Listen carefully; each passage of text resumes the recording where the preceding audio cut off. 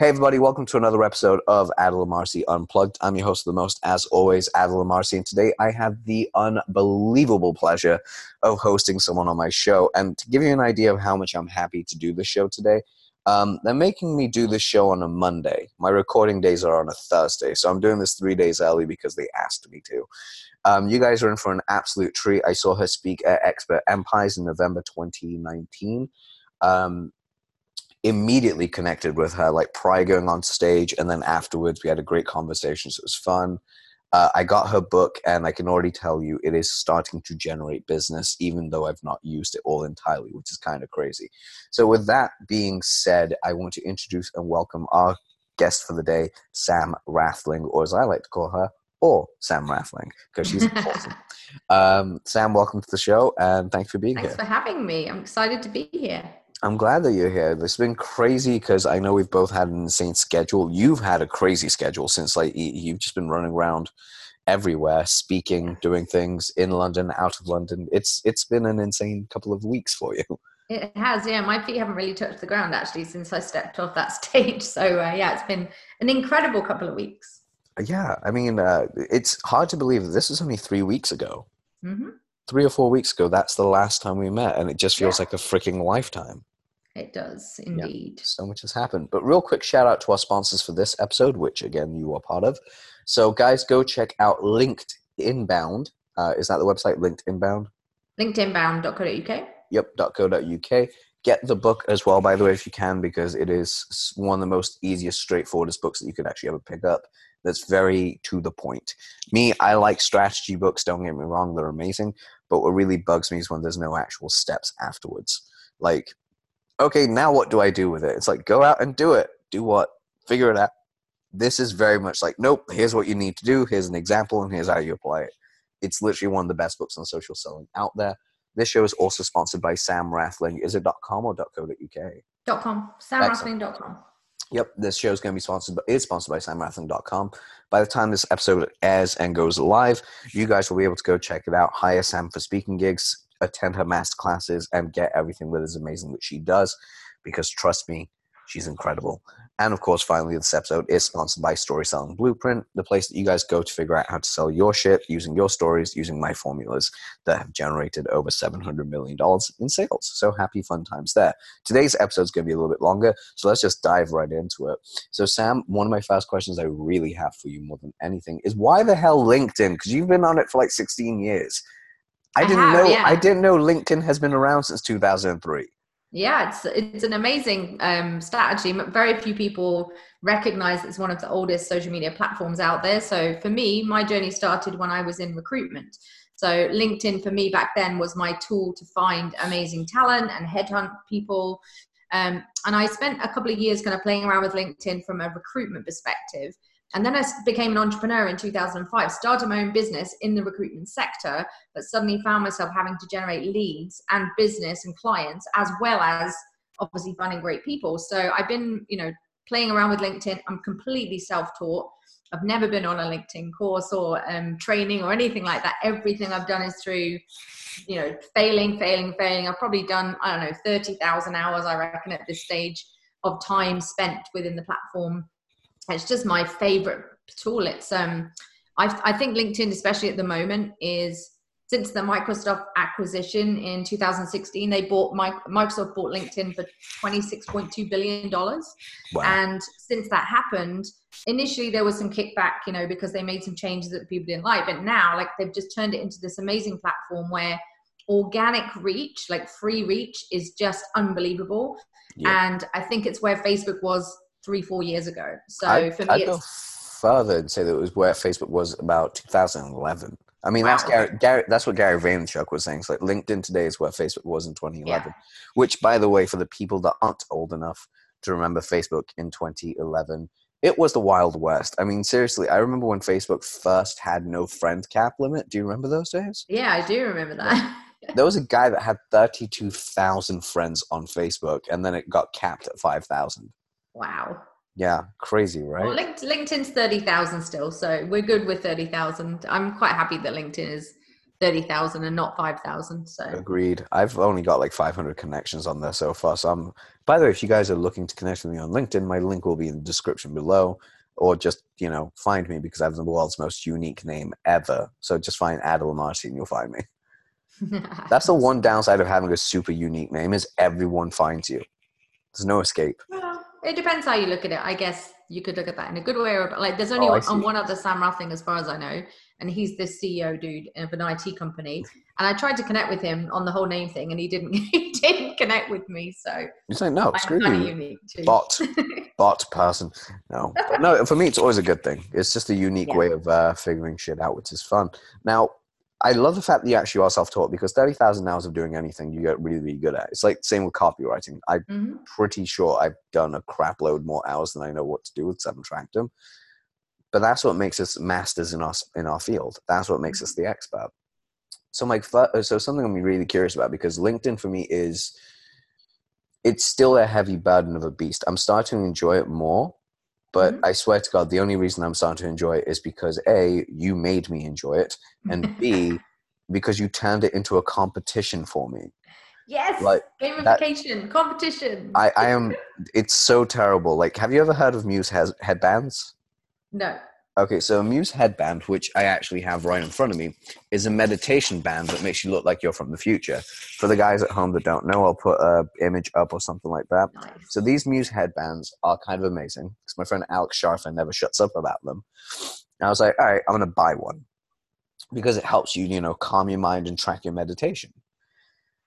What he didn't tell me was it also tracks how calm, how active, and how whatever your brain is, and then gives you a percentage every time you use it.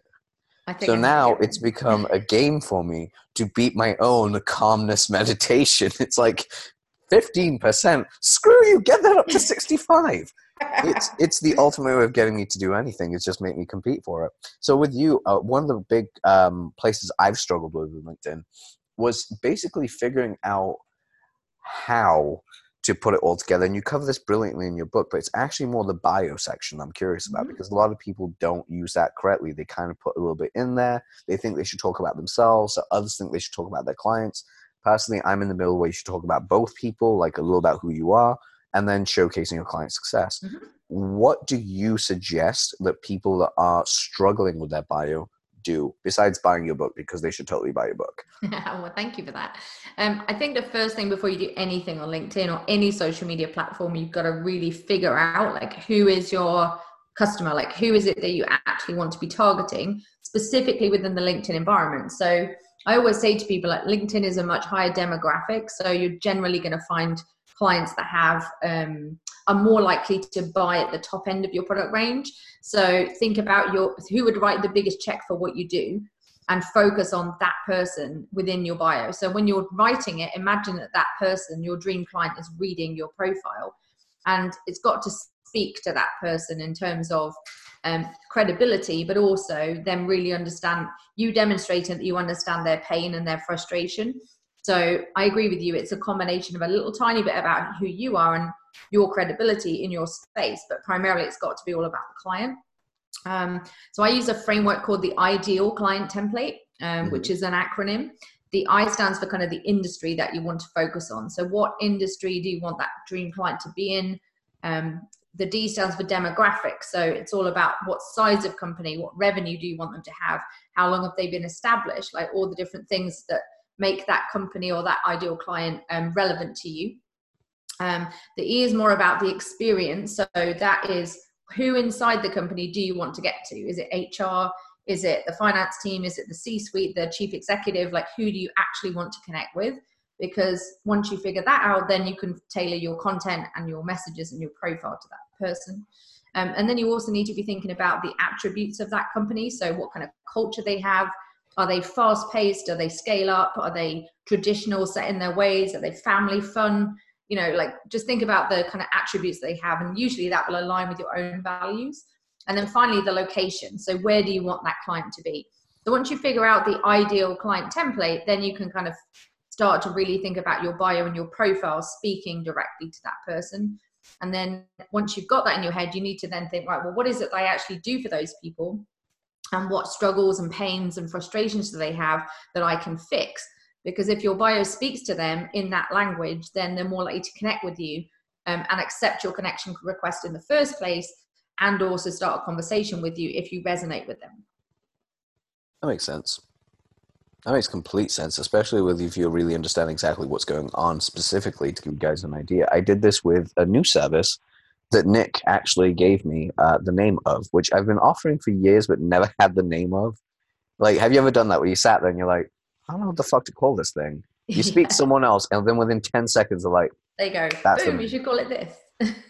Yeah, the funny thing is when Nick did that to me, I was like, for fuck's sake. His only response back to me was like, oh, by the way, guys, just so you know, he's an excellent copywriter. Just when you're too close to your own shit, you don't remember. That's why you have to have friends. Socials help. So we launched 60minsalesletter.com specifically for the LinkedIn market. Like, the ideal client that we have is a business owner that's busy. They want fast-paced results, but they don't want to fork out $18,000, $20,000, $35,000 or up to 70 grand for copy. They want something done quickly, and they're willing to do a rev share. Yeah. Literally started to tailor my content to that. Literally the first day I wrote, by the way, I've got this new service called 60 Min Sales Letter. By the way, here we go, blah, blah, blah. I had 3 new leads out of that one post, and the website wasn't even alive. It wasn't even bought. The domain was just like sitting in my cart still. So I was like, I think Sam's onto something a little bit. I think I should do the social media thing a little bit more. But curiously about one of the problems that I always seem to have and have had for a long time is understanding what content to actually give away. Because again, I've done this for so long. What content do I share? Do I share my clients' case studies? Do I share the wins? Do I share the losses? Do I share the vulnerability? Do I share my process? Do I share how I get my clients or whatever it is? Because I'm in a very weird position where for LinkedIn and social media in general, I'm both a copywriter attracting clients, so I'm also teaching other copywriters how to build their businesses, because I'll level with you. Most copywriters that are teaching are shit. There's only a handful of them that can actually have the ability to both teach and be good. It's a very rare dichotomy. So my question is, how do you come up with the right content specifically geared for these, if you have multivariant groups that you're working with? Yeah, so it's a great question. I mean, I teach kind of 12 different themes for content. I think there's no right or wrong, and there'll be different things in each person's industry that will work better. So there's 12 different kind of ideas I can give you in terms of like the types of content or themes for content. And then there are 4 different ways that you can post on LinkedIn. So if you think about the themes, my favorite ones, let me give you my favorite ones. So my favorite one is kind of documentary style posts where you're just kind of documenting what you're up to. Gary Vee's brilliant at this. Russell Brunson, like there's loads of like kind of top people out now being followed around by videographers. Just, and I'm not saying you have to be that extreme, but just literally sharing what you're doing is a way to sell without selling. So if you were working on some copy, for example, for a particularly big client, or you were doing some work and you couldn't necessarily share who the customer was or who the client was, you could be it's almost like pulling back the curtains on your business and showcasing like what you're doing. So quite often I'll do documentary posts from just sharing what I'm up to. So if I'm in a workshop or I'm delivering a masterclass or I'm working on, like I'll do a post about us doing the podcast. This is a what I'm up to type post. So I'll post a piece of content today about doing this podcast with you. And I think content is just all around you. People just don't realize it. So they try and overthink content and try and think, I've got like, what do I need to post today? Whereas, I mean, I've got a transcript happening at the same time as me talking to you, which will turn this into an article. So I'll have a long form piece of content, which will turn it into, I'm sure by the end of this, I'll probably have at least 10, 15 types of posts that I can put out over the next couple of weeks, because I'm using an app called Otter as I talk to you, which is recording. Otter's amazing. It is. And I am transcribing in real time as I speak to you. So every time you're doing anything in your business, that's a piece of content effectively. So documenting what you're up to is a really, really good thing to do. So just by me sharing that I'm doing your podcast, I'll probably get other people come towards me after I posted saying, hey, can you be on my podcast type thing. So you'll drive inbound conversations from people just by sharing what you're doing. So if you were working on you said to me before we jumped on the podcast, like all these different projects that you were working on, just by sharing a couple of those projects and what why the customer came to you in the first place and what pains that they had and what, you know, the reasons that they outsourced to you for their copy. That will drive people towards you going, hang on a second, I've got that problem. I never get time to write my own copy. Can we have a conversation about how you might be able to help me? So inbound leads should come every single time you post. And that, if that's not happening, then there's something wrong with the copy, or it's not about the copy. It's more about like the message. So people try and oversell in their content, and you don't need to sell in content. If you just use content to build your credibility, build trust, get people to know, like, and trust you. Yeah. People are following you all the time. Like, you have no idea. People may not be liking, commenting, sharing your stuff, but they're watching, and they just might not be ready to buy yet. And then they might need a few months of seeing you consistently in the newsfeed before they're ready to step forward, before they're ready to engage, before they're ready to talk to you. But if you just consistently do the content side of things, you'll be in the top kind of 3% of people, because most people on LinkedIn don't actually post. They're very kind of lurking in the background, just watching what's going on, but they're not actually posting themselves. So it doesn't take long to kind of build your brand and kind of position yourself as the go-to person within the LinkedIn environment if you do it well. That's actually really good to know, and more ideas to come. Amazing. By the way, do you ever... So that's what, yeah, documenting is a good one. Documenting is a good one. There's, I mean, educational is an obvious one where you're giving your expertise. But give and add value. Like, you don't need to sell when you give education. Like, people will be like, oh, I didn't know that. And they'll start to follow you. They'll share what you're doing. So educating is a good one. I always recommend asking a question on your content, because what you want with LinkedIn especially is you want activity to happen quite quickly on the post. And the best way to do that is to ask a question. For example, I did, sometimes I'm just showing what I'm doing. Like, I was in a hotel lobby in Paris the other day after a couple of days training leadership teams, and there was a really interesting hotel lobby. So I did like a 14-second pan around. It was a beautiful place, and just talked about the fact that for once, whilst I was traveling, I actually felt like coming down into the environment, and it was beautiful water and plants. And I just asked the question, like, what's the coolest lobby you've ever been in? So I could have just posted the video and just said, hey, I'm here in Paris. And that would have just been no engagement. But the fact that I said, what's the coolest lobby or coolest experience you've had in a hotel, lots of people commented underneath with where their favorite place was. So it was a way to drive engagement on a post by asking a question. So questions are great because they give great answers. Agreed. It's one of the things I've actually been using a lot more in my Facebook posts right now, is just asking more questions at the end of every post. I found using the right image helps, because I upload, like, it's really strange. I've uploaded images that are stock images to make a point to a post of mine, only to find they get less engagement. But when I post an image of myself, the engagement goes right through the roof. Though I've actually found people stop reading the post and actually just look at my photo and then like. I'm like, this is not a... I wrote a post called The Dark Side of Copywriting. And so the dark truth for copywriting, at least for this one. And it was a photo of me just in Covent Garden. And it just said, it's a dumb photo. It said something like, makes chocolate or something like that. Like, more chocolate downstairs or something along those lines. It just happened to be in the background behind me as a sign. People were like, that's a great photo. I can't believe it. I was like, have you guys actually read the post yet? Because it's a really fucked up post. And then a couple of my friends read it. They're like, oh my God, this is brilliant. You should write more. I was like, yeah, it's what I do for a living. But I'll do it for myself now. You should write more. The thing is, I don't write for myself. I write more for clients than I do for myself. Like, that's the sad truth. It's the same. Everyone always does that, right? They focus more on what they're doing for their clients, and they know they should be doing it themselves. So yeah. Yeah, that's the reason why Storytelling Blueprint and all the other courses and stuff are starting to come out in January, February, and March, and all the other fun stuff. And I'm speaking at different events, which hopefully I will be speaking at one day at the same event with you. So we'll see how that goes. I look forward to sharing the stage with you one day. Hells yes. But okay, so we've got two types of content out of the 12. So we've got documentary, we've got education. Could you just give us, like, you don't have to go into depth with them, but could you just give us like a few of the other ones? So another one would be gratitude. So kind of saying thank you to someone else in your network. That's quite a good way to put your brand in someone else's newsfeed.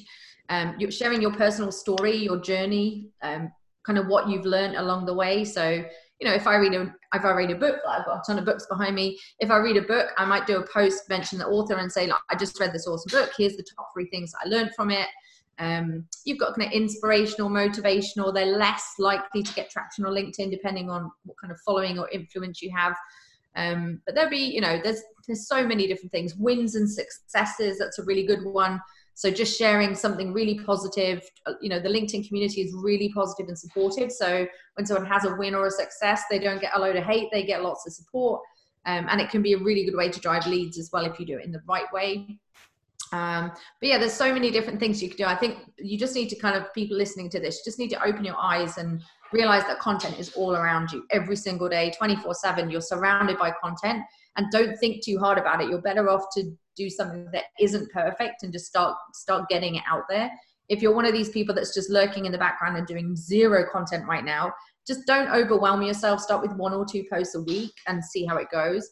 And then start ramping up. I normally recommend kind of 1 post a day, so 5 a week, something like that. But if you do a great post on LinkedIn, it can last for a week and a half, 2 weeks. It doesn't disappear in hours. Every new like and comment on the post drives it back to the top of the newsfeed. So, and the more and more engagement it gets, the more and more people see it.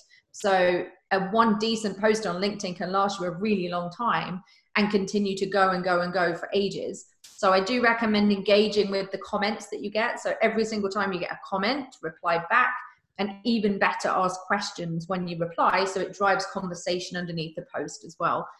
Because it's actually then going to push that post into the 2nd and 3rd degree connections. It won't just be your 1st degree people that are seeing it that you're already connected to. Your brand is suddenly then going into a much wider 2nd and 3rd degree network that don't even know who you are right now. See, that's powerful, because I definitely do know the more connections that you have, the easier it is for you to actually connect with people. In fact, one of the really cool functions that you showed me and everyone was finding people in rooms and connecting with them, like using the LinkedIn, like search who's nearby. Yeah. That alone helps so many ways, because I do it on the tube. That's the crazy thing. I do it on the tube on the way into London and back out. I just like leave it on, just like, hey, just connect with random people. You never know who's going to be on here. Be a little bit more targeted than me, by the way, because I just do this because I'm just trying to see like who's around me, just, connect with them if we're in a similar field or have similar interests. But I agree with you. So you should definitely do different types of posts, but specifically, so I'm questioning this part. Would you say that you'd run 5 different types of posts in that same week? Or would you kind of go, okay, I'm going to mix it up. I'm going to do 1 documentation post, 1 book review, 1 gratitude, and then another documentation post, and then 1 of the other ones? Or would you just go, I'm keeping the same thing every single week? Like this week I'm documenting learning piano, so I'm going to show my progression throughout this week. And I would generally kind of mix it up a little bit. You want to show different facets of you and different facets of your business. So I would generally mix it up a little bit. You don't want to be putting out the same thing. One of the best ways to do that is to use the different types of posts. So you've got video posts on LinkedIn, you've got photographic posts where you can share photographs.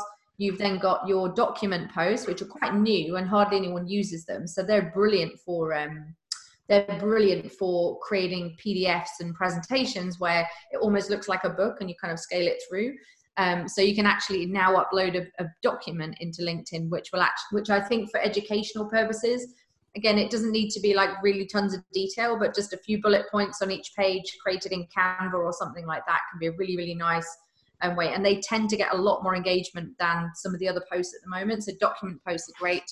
And then if you just got your standard text post, and you'll be glad to know this, the longer the copy, the better. So on all of those style of posts, the longer the copy, the better, because LinkedIn loves to keep people in LinkedIn. And the longer your post is, the more the algorithm likes it. So just bear that in mind. Also, bear in mind, they do have a limit of how many characters you can use, because I realized this when I wrote my post. And they do. Yeah. They were like, you're over 1,900 words too long. I was like, oh, part 2. Oh, that one needs to be an article then. Yeah. I just put it in part 2. I'm like, there we go, part 2. 2 parts. Yeah. You enjoy this.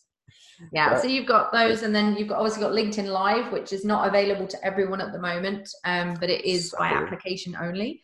So you can apply. It takes a few months for your application to be accepted, but you do need to be doing live a lot elsewhere. You do need to have quite a big following because they're not giving it to everyone at the moment.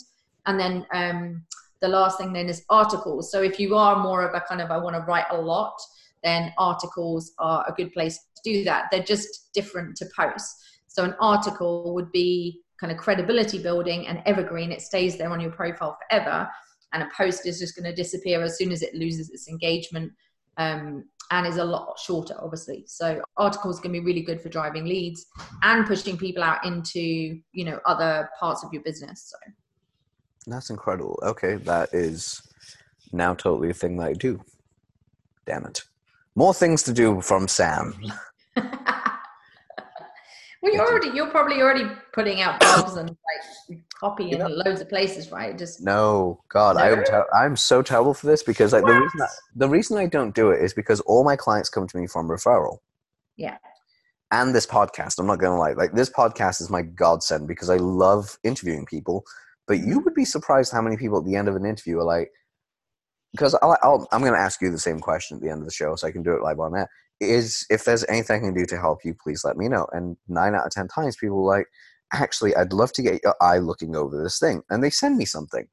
And honest to God, sometimes it's beautiful and perfectly done. I'm like, you don't need my help on this. This is just an idea I'd give you. Other times, I look at a piece of copy. I'm like, this is so atrocious. Please just send me the check right now. They're like, why? I was like, shut up. I'll make you so much money. And I've done that with one of my clients, and they basically sent me a 10 grand check that night. They're like, here's a 10 grand payment, fix it. I'm like, done. Happy days. But I don't actually post as much as I should.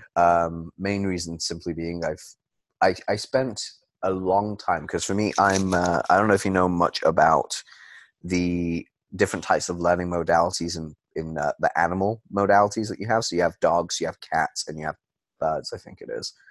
I'm a cat type personality, which means we don't actually notice change until one day we go do the thing and go, oh, I'm okay, I understand now. It's like, it's just there, and you're like, oh, it happened, rather than kind of going, I'm excited it happened, I know what it is. It's like, we're not tracking, it just becomes. So for the last 3 years, I've like slowly gone through this process of transforming my mind and my soul. And I've done it for years, but specifically more focused on it, where I'm getting out of my own way. And one of the things I realized at the back end of 2019 was I'm scared of putting my content out there, like genuinely terrified. And I know why it is. I did a lot of, well, we won't say what I did a lot of, but I did a lot of something and a lot of journaling as well. And I came to the conclusion at the end of the other side where the reason I'm actually completely terrified of posting online is because I don't want to be seen. And the reason I don't want to be seen is because when I was younger, if you were seen, you were in trouble. So my brain has like logic going, being seen equals being trolled equals being in trouble, and trouble means that I feel sad. Whereas now the new dynamic in my brain is by not sharing and showing up, I'm letting people, because I'm a competitor, I'm letting people I don't like win the game, and it really annoys me. So like my want to win is greater than my want to fear. It's like, nice. Damn you, fear, I'm going to go win. So so I said, David, you, Chris, and basically a few other people. I've got all of you guys working with me on different social media pieces. I'm like, 2020, you shall be my bitch. Yes. You'll see me everywhere, including relaunching the blog. Like, though, curiously, I'd love to get your opinion on this. Should I write my blog on adelamarcy.com? And by the way, feel free to chime in, guys, in the comment section when you hear this. Or should I move all my content writing that is just mostly about my own brain over to a new domain called The Digital Philosopher? Because I'm thinking I'd keep it on adelamarcy.com because it's more branded to me. Yeah. But I do like The Digital Philosopher as a domain. I'm not going to lie. It's a fun domain. I guess if people at the moment are recommending you and everything comes on referral, it's your name that's the brand. Like, I have this debate with experts all the time because I've chosen specifically to call my company name and then by Sam Rathling, because at some point in the future, like, I'm building an empire. So I don't want to build a business that's just based on my personal brand. So at some point in the future, if I decide that I want to step back from the business or I want to exit the business or whatever, I'm building something that can be scaled to multi-millions, and then that doesn't then rely on me, if that makes sense. So most of my stuff is going through the brand and not my personal brand, although my personal brand at the moment is the expert authority figurehead that brings all the clients in.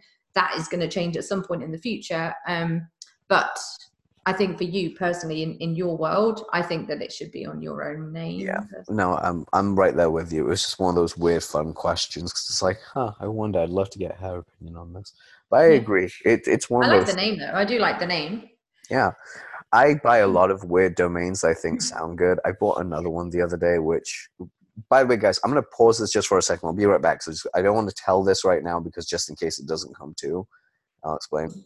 So sorry about that, guys. Just had to jump off for a second just to have a little bit of a laugh there. But okay, so one of the things I really want to ask you specifically, Sam, is because LinkedIn is exactly where Facebook was about 9 years ago, which means engagement, organic, everything is on the rise, and there is huge opportunities here, absolutely massive.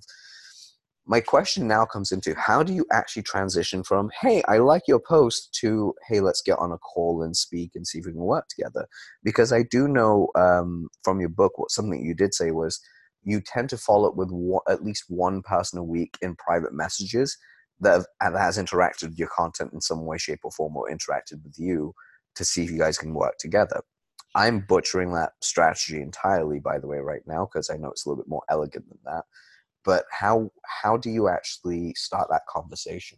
Because engagement on posts is one thing, but conversations are different.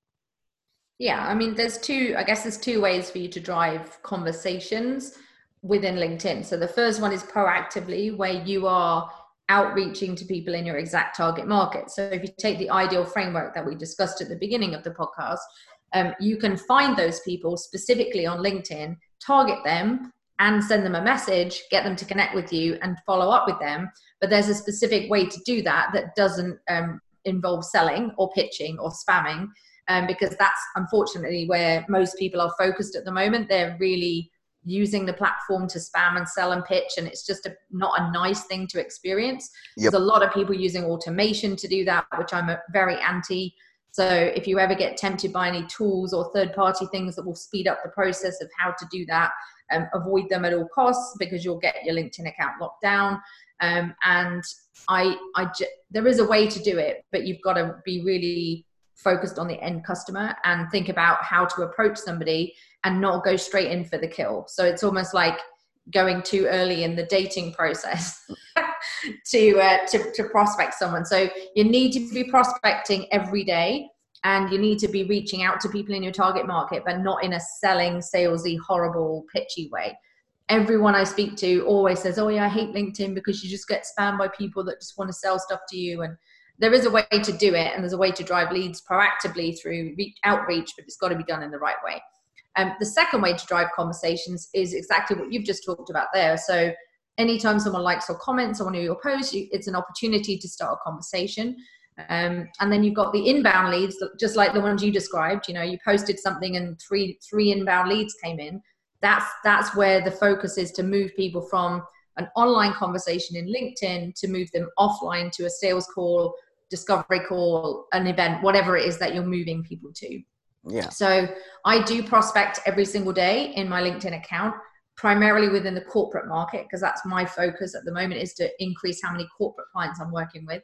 So I'll approach CEOs and sales directors in very large companies, typically where they've invested significant amounts in LinkedIn Sales Navigator tools, and they're an existing LinkedIn client. They're just not using LinkedIn to its full potential. So I do that every single day. And then I also drive many, many leads inbound from great content. So the conversations need to start online, but it's all about moving the conversation from online to the offline. And that's where the magic happens, obviously. But you just need to see LinkedIn as a platform to be able to start those relationships, build relationships, and move that to meetings, phone calls, etc.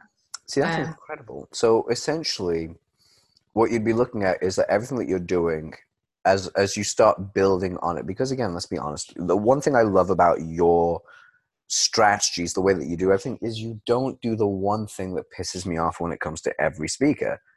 Once you have the system in place, you'll get leads every single day. It's like, no, bitch, it takes time to build up to that. Oh, it does. It takes a lot of time.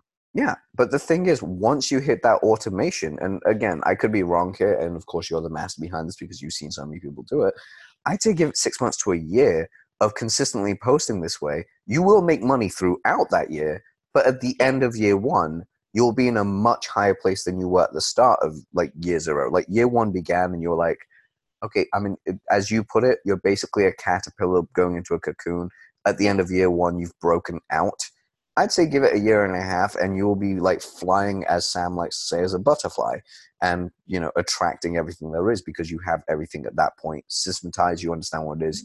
You know what your SOP is, your standard operating procedure. But my question herein lies, and I'm going to sound really fucking annoying, I know I am, but I really want to, just because I know I get these questions myself for the stuff that I do. Where do you begin? Like, where is the beginning? Do you start by posting content every day? Do you start by commenting? Do you start doing all of the above? Or do you just make it easy? Because I know you have a whole rule where you can create your entire week's worth of content in 1 hour a week. Yeah.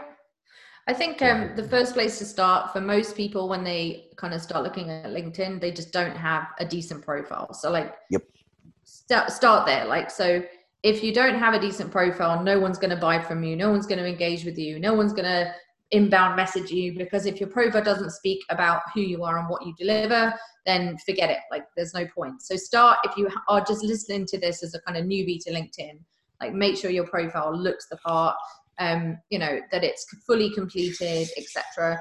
Another good place to see where you're at the moment, and we talked about this before we jumped on the podcast, is actually understanding what your social selling index is. Yes. So there's and you'll love this because I know how competitive you are and you love gamification. So there is a score out of 100 that each and every one of you listening to this podcast have. And I'll give you the link and we'll put it in the show notes as well, which is linkedin.com/sales/SSI. So that's linkedin.com/sales/SSI. And LinkedIn has something called a social selling index, and it gives you a score to kind of give you an indication of where you are at the moment and how you're performing in 4 key areas. The area number 1 is building your professional brand. So that is how well you're effectively building your profile and how complete your profile is. Secondly, that's all about content and how much content you're putting out into the newsfeed and how much relevant content you're posting. So the first score is all based on building your brand. So if you want to become the go-to copywriting expert on the planet, like your score needs to be really high. It needs to be 24.5, 25 out of 25 on that particular score. The next one is all about finding the right people. This one is purple. So when you see it on your screen, you'll see a purple tab. This one is all about how much you're proactively prospecting the people that you need to be building your network with. So like I talked about earlier, there's 2 ways to prospect and drive leads. This is the one where you're proactively adding people in your network who are, in LinkedIn's eyes, are the right people for your industry, your profile, etc. The third one is about engagement and insights. So engagement is liking, commenting, sharing, etc. You don't have to do much of that a day for it to get some traction, but just a few, maybe 4 or 5 likes and comments in the newsfeed, just while you're hanging around, waiting for meetings on the tube, whatever it is that you're doing. Just, you know, just think about how you could intelligently engage with people on the platform. And within that as well, you can score if you're doing research on companies and things like that. The last one is about building trusted relationships. So all of that gives you a score out of 100 points. So if you haven't already figured out what your score is, go check it out. Just log into LinkedIn on one tab and open up that link I gave you on another tab. And that will give you a good starting point as to where you are right now. So depending on which one of those needs work, that's where I would start. So if your orange score is really low down, but you want to become the go-to person for your industry, then get your profile sorted and start posting some content. If you want leads and you want to build your network of ideal clients and you don't have any business right now, then the purple one is important, but are you finding the right people and building your network is important, but there's no point in doing that unless you've sorted your profile out first. So start with the profile, then start growing your network, not just with the people you don't know. Remember, there's probably hundreds of people that you've met in your lifetime that aren't even connected to you on LinkedIn. So don't just think about cold market and people you don't know. Start with the people you already know. Like, think about your clients, your suppliers, people you used to work with, people you used to go to uni with. Like, there's so many people in your world that you've come across that know you already. And before you start going looking for customers outside of your, in your target market, there'll be lots of people you're not even connected to on LinkedIn that you should be, that are probably friends, family, etc., or existing contacts. So start there. If you're, especially if you've only got a few hundred connections, just start adding people you already know as a starting point, because it's less scary. But also, they may not realize what you're doing now, and they may also give you business or refer you. And then you've then got kind of engagement, which is easy to do. And if you're doing all those kind of things, you'll start to see a shift in your activity. You'll start to see a shift in your SSI. So you've improved your SSI in just a couple of weeks, right? Yeah, 3 weeks. To give you guys an idea, because this is, I wish I took a photo of this so I had evidence, but I do have an eidetic memory, so fun times. So I'm glad that you actually were going through like the 4 different areas there, because like, so establishing your professional brand, I'm at 18.23 at the moment, which is amazing, because when you first did this talk and I first met you at Expert Empires, it was like a 5 or a 10. So that's already gone up. So to give you guys an idea, out the score of 100, when I started out, I had a score of 50, and you get ranked in like the top 3% and the top 22% of your network and your industry. Well, in different percentages. For me, I was in the top 25th for my industry and top 46th percentage for my networking. In 3 weeks, basically got that down to the top 3% and the top 22%. And I'm not even doing this full time, because I've been doing other people's errands at the same time. So this is part-time, increased my fucking figures. My goal by the end of February is to get that up to like the top 1%. And I'm certain I can do it, just simply because it's like 3 weeks, hardly trying, get there. What do you think? 6 weeks of actually putting in effort's not going to get me there? Yeah. Of course it is. It's going to be fine. It's going to be fun. And it doesn't have to take, I think people always assume that social media has to take a long time. Like 15 minutes a day max consistently will get people results from LinkedIn. I do a 3-day masterclass, and at the end of the 3 days, people get a 50-minute a day system. If they just did that consistently every single day, if they put more time in, obviously you'll get faster results and better results, but a 50-minute a day habit can turn into, thousands and thousands of pounds and lots of new clients. I've seen hundreds of people come through that course, and we've generated, like, I know you track your revenue as well. We generated 78 million in the last year and a half, just from people applying those teachings and applying that 50-minute a day system. So it doesn't have to take tons of time. It can be, you've got to just be really intentional with your time when you go to use it. So you can easily get sucked into social media, and before you know it, 2 hours have passed and you're scrolling through all sorts of random stuff. But if you get really intentional and you go, right, I'm only going to go in and I'm going to do this, this, and this, those 3 things, and then move on to your next thing, then you'll find that it will, it will not all consume you. Can we actually ask some of the stuff that you actually teach inside the 15 minutes? Or is that kind of like we have to attend the course to get that? No, you can. I mean, it's only really just applying what I've talked about. So if you think about your SSI, you need to be posting content. That's obvious. So that's one of the things every day, posting content. And prospecting, we've talked about that as well. That's your purple one. So, proactively prospecting in the right way. Yep. And the third thing is engagement. So just, getting involved in the newsfeed. So just those 3 things every day will help you get results. The key though is not understanding what to say, how to post content, what LinkedIn's algorithm likes, and more importantly, what your end prospects like.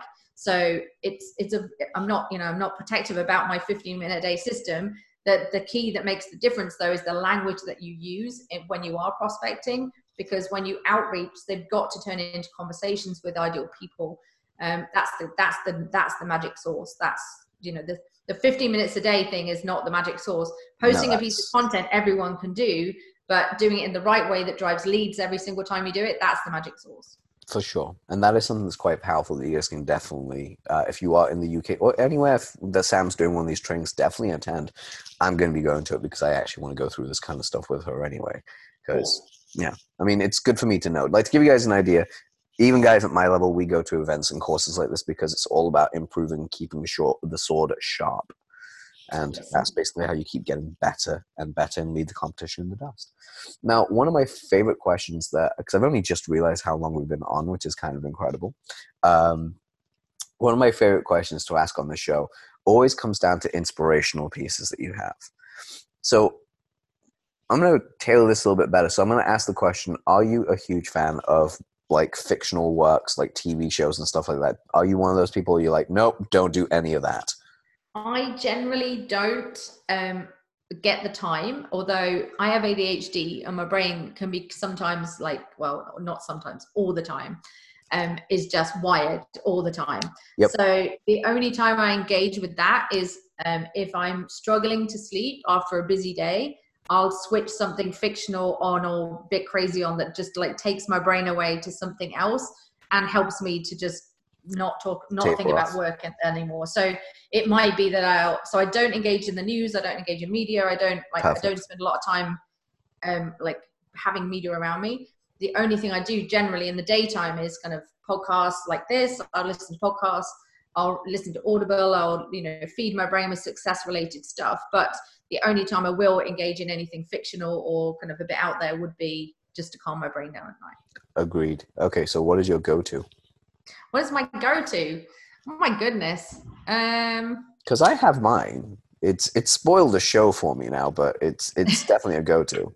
I mean, generally, I'll just put something random on Netflix. Like I generally, or I'll watch a movie or something like that. I don't really have like one thing I would always go to, but I'll just generally put something on that is, just not going to make me think that work.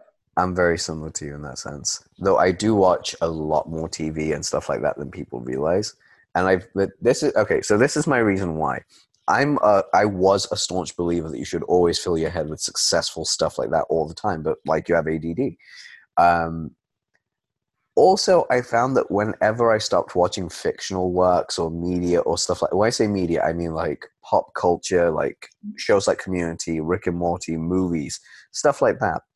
The moment I stop watching stuff like that, my ability to write decreases because I actually use that as sources of inspiration for my brain to go, oh, I know how this works. I can recreate this. So it helps. But for me, my go-to is Brooklyn Nine-Nine. If I'm like I've watched that show so many times, it's like it's in the background. I can have it while I'm watching and writing. It's good. It's funny. But the way I actually realized it recently is lo-fi hip-hop and lo-fi music on Spotify. If I have that through my headphones, which I will give a huge shout out to Neurophones. They're amazing.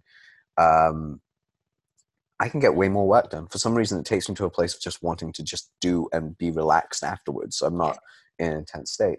So my question for you is, because we're going to modify this, because it was going to be, what fictional stuff do you actually watch as well? So we'll do it this way. What 3 movies do you reckon everyone listening should watch that you absolutely adore? And what 7 books do you recommend people should either listen or read to? Wow. That is a tough question. Yeah, and I sprung it on you. Enjoy. You did. 3 movies. I'm a bit of a Shawshank Redemption fan. Yay. I only recently watched that again because, the weird thing is I read the book and I never actually watched the movie, and then I sat down and watched the movie after being yelled at for not watching it. It was only a couple of weeks before the show came out as well that someone yelled at me about it. Nice. Cool. So Shawshank. I think that Pay It Forward is a really great movie. I got my kids to watch it when they were younger. That's the one with Kevin Spacey in it, right? He plays a Burns victim and the little Joel, whatever his name is. Yeah. No, oh my God, I've not seen that movie since the 90s. Yeah, I love that movie. I'm just, because I'm all about giving and paying it forward. So I'm really into that. But also my son's had some struggles with bullying in school. And like, I think it's a really, like, I just think there's a lot of lessons in there for adults and kids. Yeah. So I had my kids watch it when they were a bit younger, and I really, really loved that. I'm a big Star Wars fan. Yay! How did I not know this? We have our own R2D2 in the office here. Oh my! How did I not know this? You and I have gotten a long way, but guys, we need to redo this podcast again. I'm kidding. We are definitely going to do a part 2 though. I love it. Yeah, no, I absolutely love it. Just takes me back to my childhood, and if I was going to choose to go to watch anything in the movies, I'd probably do that. So. Are you going to go watch the new Star Wars movie next week? Of course. Oh my God. Yeah, I can't wait. I hated The Last Jedi a little bit for the plot holes. I was like, God damn it. Damn you. It's not a political movement. It's a movie that's amazing. But yeah, no. So I think I do watch a broad range of stuff. Like it's really hard just to pick 3 things, but yep. No, I agree with you. Star Wars is definitely on my list. And one thing I really love watching the Avengers movies. Mm-hmm. Just for the My story. son loves them. My son Oscar's if he was going to go to see anything, it'd be all the Avengers stuff. So he tends to go with his dad, but like, yeah, they're Wolverines. Cool. Yes. Definitely. All right. So what are the books then? Oh my goodness, the books. This is really hard because I have I put up a slide on Expert Empires, like the books I've read just in the last year. There were 57 on the screen. I remember. It took me like an hour and a quarter just to do that one slide. Oh my God. Okay, so I'm going to go with Good to Great. Great book. Collins. I'm going to go with 7 Habits of Highly Effective People. I'm going to go with The Jelly Effect. What's the jelly effect? How to Make Your Communication Stick. It's by a guy called Andy Bounds. Okay. And he's a friend of mine. His mom was completely blind when he was growing up, so he had to talk to her in a completely different way. And he's partially blind himself, so he's created a way of communicating and presenting that is different to kind of how you speak. And I love that book because I applied it when I was in recruitment, and I ended up winning Amazon as a client. Wow. Just off the back of changing the way I was pitching my idea to the client. So I have a kind of fondness in my heart for that book because it helped me change my business big time. It's incredible. One of my first kind of big multinational client through Jelly Effect. So that's a good one. Have a look up there for some inspiration. Oh, because there's so many. The Secret, I'm a big Secret fan. I do love the movie. I'm not going to lie. I love the movie. I watch it every month. Once a month, I watch the movie. I watched it with my neighbor last weekend. It's on Netflix. It's on Netflix. It is on Netflix. Yeah, it's one of my favorite things about being on Netflix. Like, yeah, I love Netflix. I watch it once a month. You know what's really weird? That's a movie that has been trashed. I like it because it's simple, but like the place that I change it is I don't believe in I don't just follow the core messaging that they have, which is like, oh yeah, if you positive mindset. I was like, great, I love that. But I also put in the hard work underneath it to make sure it gets done, because that's the part that gets missed out. But you got to feel it as well. Like, you've got to feel it and believe it, and not just think it. Like, it's not just about thinking positive. It's like, that doesn't work. Yeah. You've got to take action as well and implement. But yeah, like, I mean, I'm really into kind of anything that's kind of focused on law of attraction, anything like that. I did this for my team the other day. We do this thing called Fantastic Friday in my office, and every Friday, one person in the team has to educate the rest of the company on like something non-work related.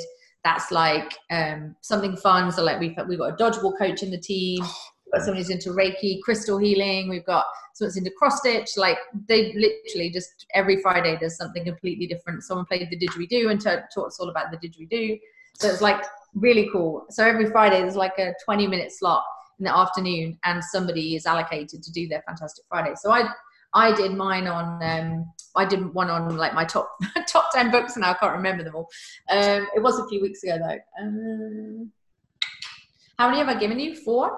You've given me 4. Okay, so oh my goodness, I'm a bit of a Cardone fan. So cool. I know he's a bit Marmite, but for me, like, Be Obsessed or Be Average. Great book. Absolutely great book. And actually, he kicks my butt a lot. So when I feel like I'm like I just put a bit, even if it's just 10 minutes, I just put him on my Audible. And for me, I like Eric Thomas for that. Do you? E.T. for me. E.T. just does it for me. Like, if I'm having a shit day, stick on some E.T. I'm like, I'm ready to go. Yeah, it's so hard to pick. There's so many great books out there. Agreed. I know, it's why I put you under the microscope to do this. I'm trying to think the ones that like had a big impact on me. So like The Jelly Effect wouldn't be like one of the greatest books of all time, but it had a massive impact on me. Yeah, personally. I mean, these are about you. That's the thing that I always tell people, is that this is about you. Yeah.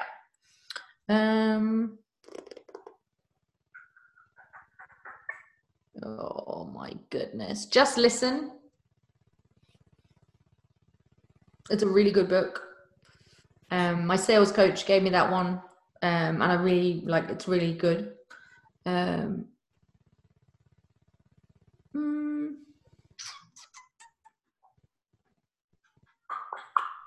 I do a lot of work with Sandler Sales and Sandler Sales System, and Sandler have like tons of books on this. But for me, there's, you know, you can't teach a kid to ride a bike at a seminar is a great book, and 49 Sandler Rules is a great book too. So there will be my two Sandler ones.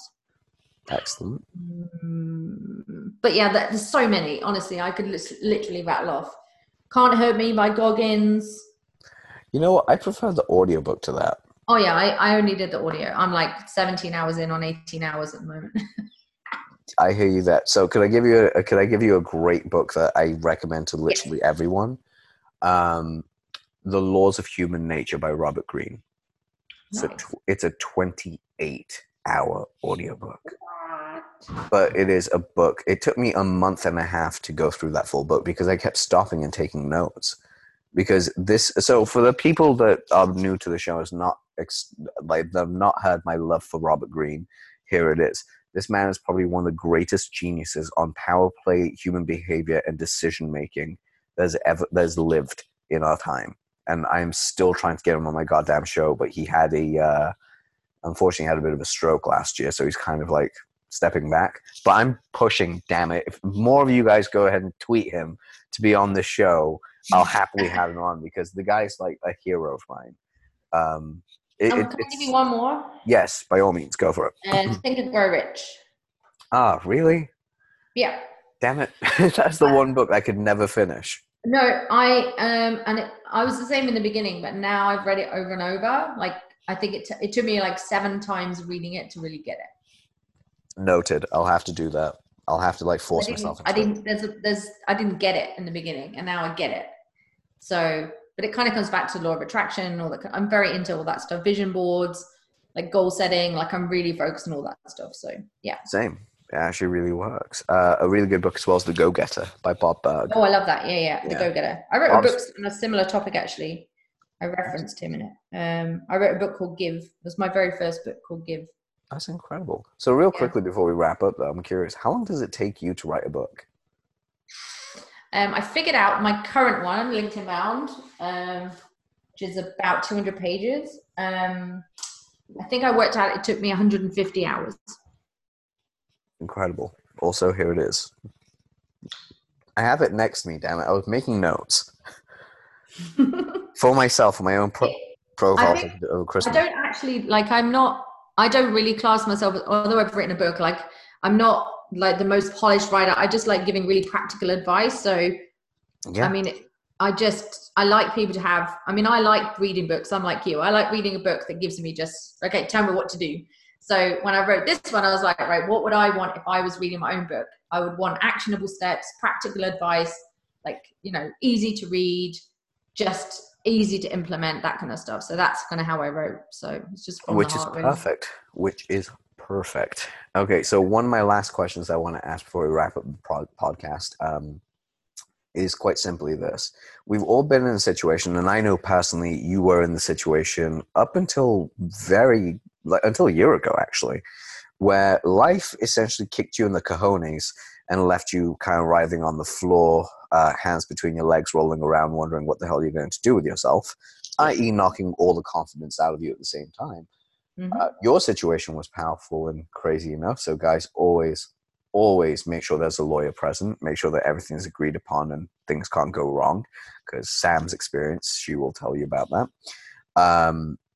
How did you get yourself back up and the confidence to go forward? Because honestly, when you're dropped that hard, I don't know about you, but there are times that I just want to give up and burn everything to the ground. Like, I just don't want to continue.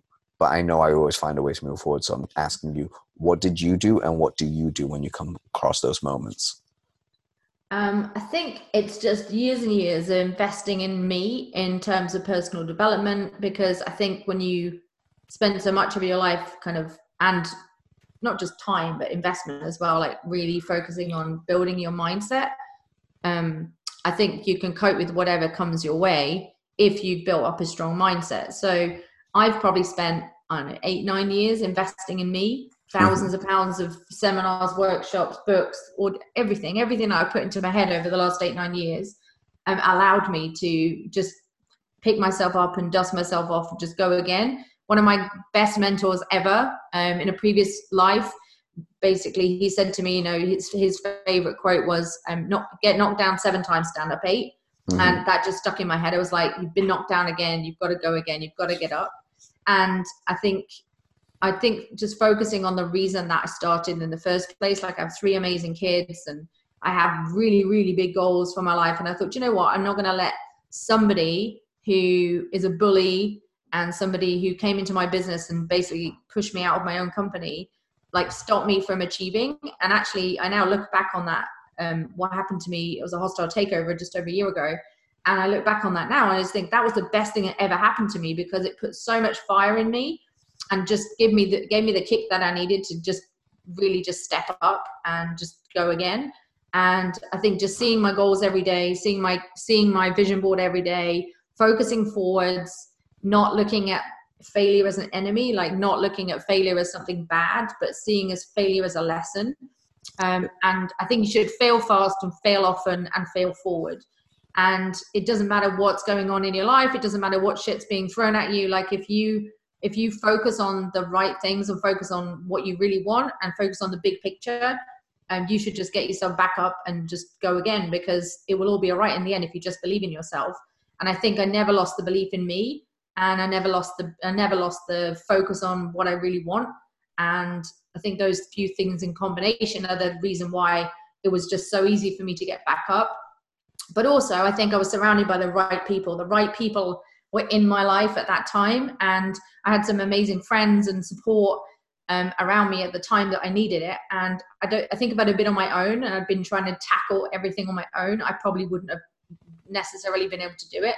But the fact that I was in, a couple of great masterminds, I was working with great coaches, great mentors, and I just surrounded myself with people that were just pushing me to the next level, that it was easy for me to do it. I wouldn't say easy, but easier than if I was on my own. Entirely. Like, no person's an island. No. And that's, personally for me, that's something I always campaign towards, is masterminding now. I've kind of gone out of the point of where I used to think, why would anyone want to be in a mastermind, to now going, I have to constantly be in one. Otherwise, just shit falls by the wayside. I'm not a huge fan of it. But that being said, guys, go out there, reach out to Sam Rathling. Her LinkedIn is in the description below. If I remember correctly, it's Sam Rathling -LinkedIn expert. Is that your... Yeah, that's it. Oh my God, I just totally memorized that as well, by the way. I don't have anything in front of me. I was just like, did I get that right? I got that right. It's fine. You just search my name in LinkedIn, you'll find me. And just whenever you do connect with me, just message to say you've heard me on this podcast, because then it gives me a good way for you to know how you came across me. So. Exactly, because trust me, being added by random people is fun. But when you know where they're from, it's a little bit easier, because you have like inside jokes. It's much easier to connect with somebody, especially if I know you've listened to all of this as well. Then it's cool for me to. And then you're like, I can be myself again. Yay! I'm always myself. I know, but some people don't actually always do that, which is always the thing. Also, check out her YouTube channel as well.